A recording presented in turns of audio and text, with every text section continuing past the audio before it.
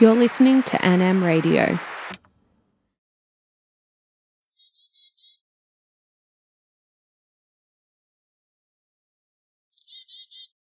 We look at the birds and we're like, look at your song. Look at what you're capable of. We cannot actually achieve the beauty and the virtuosity that you achieve as a bird. There are so many different sorts of birdsong, right? So there's birdsong that is very, very impressive and with its like trilling virtuosity. But then there are other birdsongs that are like very almost seductive and slow and quiet and mournful.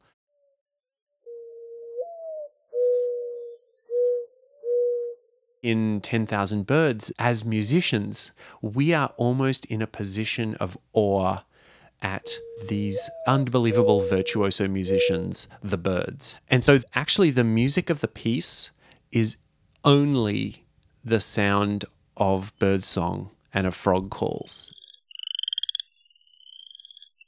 That was Tim Munro, and he was talking about 10,000 Birds, a piece by John Luther Adams. Tim is a 2019 Anam guest artist, and he'll be coming to Anam in late May, where he'll work with 5 Anam musicians to bring this work to life. But first, who is Tim Munro? Born in Brisbane, Vegas, in 1978, was a pretty low-level quality pianist. Ended up switching to the flute because my mum found a book that lined up instruments with personalities. And apparently flute was like bubbly and outgoing and extroverted and liked hanging out with people. And apparently I was some of those things. I went to uni for flute in Brisbane, but like always had that kind of Australian dream where Australia was never good enough. I had to dash across the world somewhere. And so I applied for everywhere on the earth, seemingly. And I ended up with a scholarship to come to Oberlin College in Ohio in the United States. And then I like kind of crashed back into Australia after those 2 years in America. And I had this feeling that I didn't know how to move forward with my career or my playing. That was actually when Anam came along, and it came along at an incredibly important, crucial moment where I wasn't sure I could be a professional flute player. Anam gave me the space and the incredible expertise of the teachers, but also of the students. Then I actually took a desk job for 6 months with the Tasmanian Symphony Orchestra, trying to work out what was my next professional step. And that was when a kind of bolt came from the blue, which was this sextet based in Chicago called Eighth Blackbird. And I'd heard of them because they all went to Oberlin College, where I'd studied in the States. There was a flute vacancy in the group, and I flew halfway across the world to take the audition, which was 3 hours long and included telling a very long and detailed dirty joke, a crucial part of any audition process. And I got the job, and it changed my life. And I played in that group for 9 years, became a US citizen, married an American, found my home here, and I've been here ever since. With Eighth Blackbird, Tim won 3 Grammys, premiered over 100 works, and toured 7 countries. Now he does a whole bunch of things, and among them, he's the St. Louis Symphony Orchestra's creative partner, a member of the Grossman Ensemble, performs as a soloist, and he's a broadcaster and writer as well. The first time Tim played a John Luther Adams piece was an awe-inspiring experience. In a giant building that was the size of a whole New York City block called the Park Avenue Armory. It's basically like an aircraft hangar. I was part of a performance of a work for 99 percussionists, and each of these percussionists was placed in a different part of this enormous hall.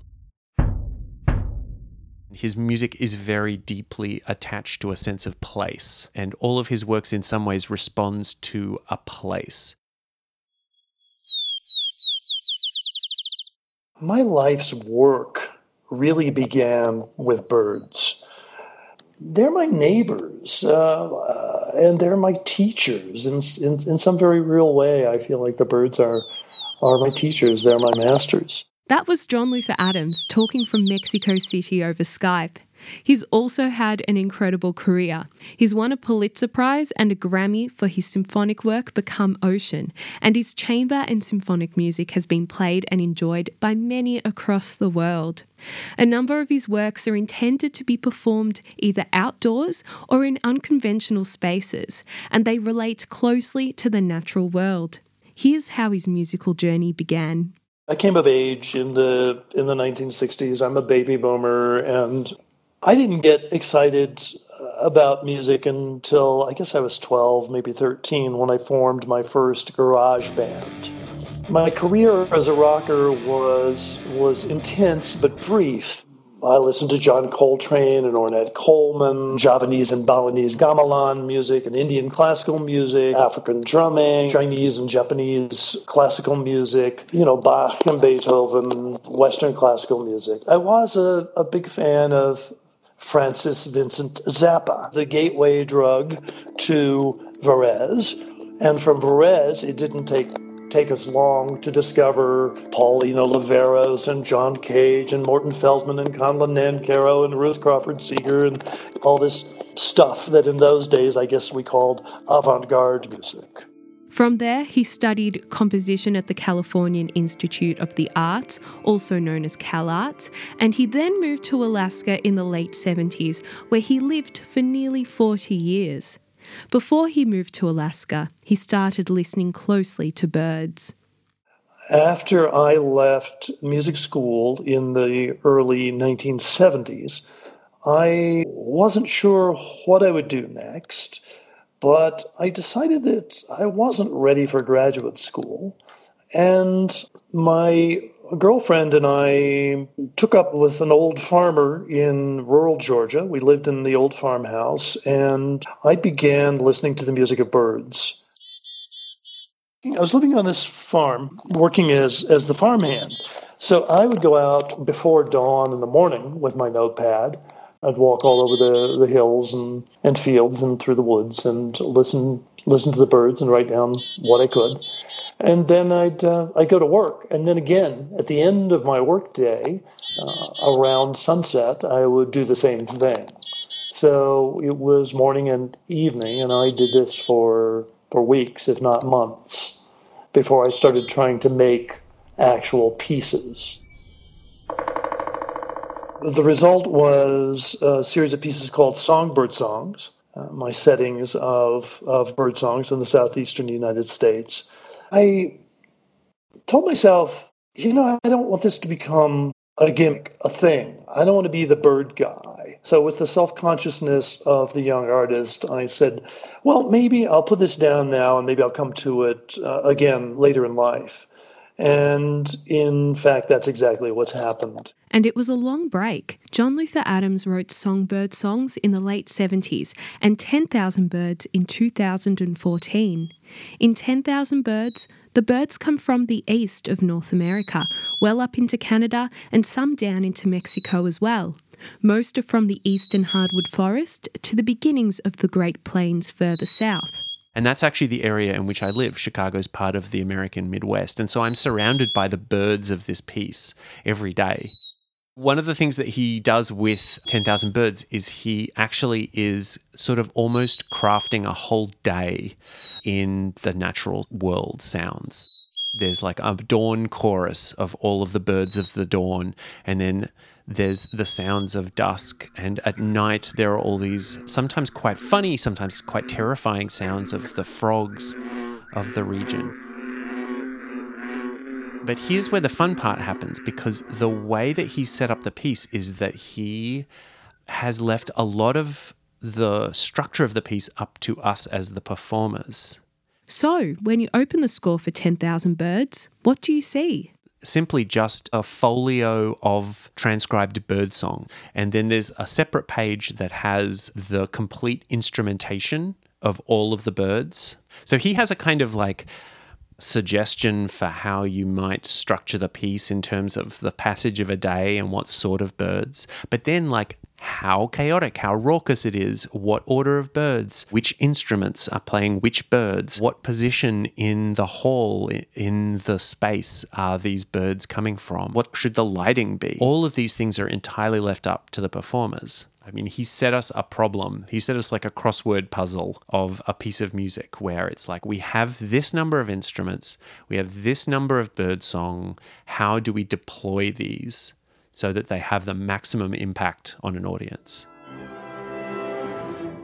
We as classical musicians can take these sounds that he has crafted carefully, and we can use our experience with these older composers and with the classical music world to kind of construct something beautiful. I'm working with 5 of the NM musicians as what we're calling artistic partners to sort of compose the piece with me. My name is David Moran. I'm a cellist and I'm halfway through my second year at ANAM. The cello has the ability to evoke many different textures and tone colours. Of course, there's a classic seagull effect, which I won't be doing for this gig, but that's an option. All string instruments really just have such a wealth of tone colour possibilities that no other instruments can really evoke, I think. I was really excited to be involved in a piece like this. There's a lot of flexibility involved and also different kinds of responsibilities for the performers. For my section, I think I'll be doing one in the afternoon, so I'm wondering whether it'll be a lazy afternoon or a rambunctious afternoon. You've already Skyped with Tim. Mm-hmm. How was that experience? It was really cool. I felt like musically we're certainly like-minded, definitely. Of course, I'm very interested in new music stuff, and that's been such a big part of his life. And it's nice to know that he's an ANAM alumnus as well, so there's potential for us to do interesting stuff, hopefully, after school, yeah. Right from the very outset, the NM artists were asking so many good questions. They immediately understood the nature of the piece, process that would go into creating the piece, and they were immediately like getting down into the details and trying to, get from me a sense of how the process would go. I feel like they're going to help me as much as I'm going to help them. That's the best possible way, is that it'll be a true collaboration. The real work starts when I hit the ground in Melbourne at the end of May, and that's when over the course of 6 days we're going to brick by brick build this cathedral. The ANAM Hall will be transformed.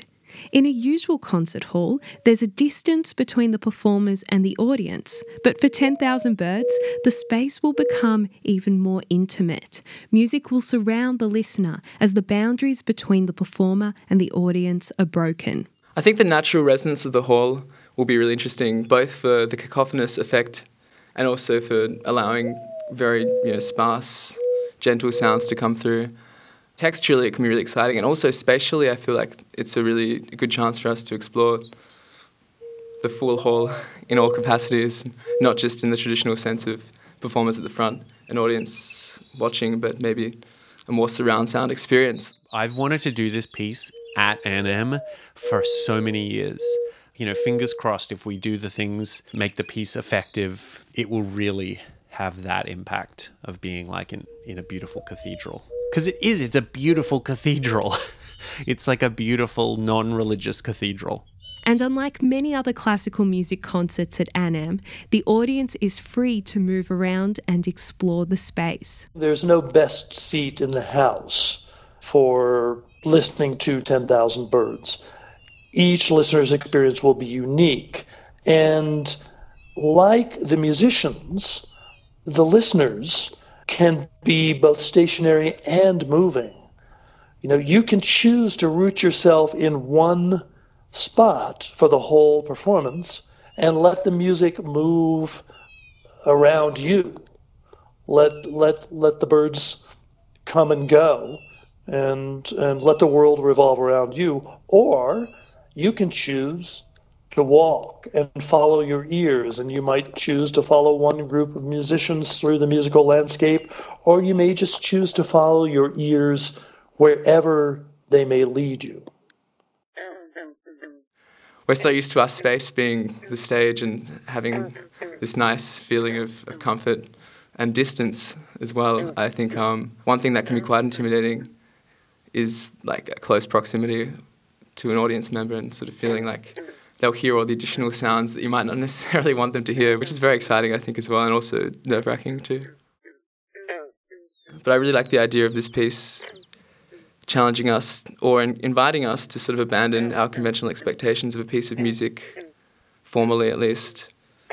As performers and listeners, we're sort of, in the Western tradition, we're so used to sort of a linearity in a piece of music which has, a narrative arch or something like that. And to be involved in something where we sort of leave those preconceptions behind, or try and leave those preconceptions behind, I think can be really exciting for both performers and listeners. The thing that I will always come back to about John's music is that we are always at all moments thinking of the audience first. What is the audience experience of this piece? It's never about what is our interpretation of this as musicians and how do we search our souls. It's about how do we find a way to express these ideas and get these ideas across. And I hope that every listener and audience member has a different reaction. But my reaction to this piece is, look at how we cannot achieve the amazing, awe-inspiring quality of a bird. So we're struggling to be as good as birds, but we can't achieve it as lowly musicians.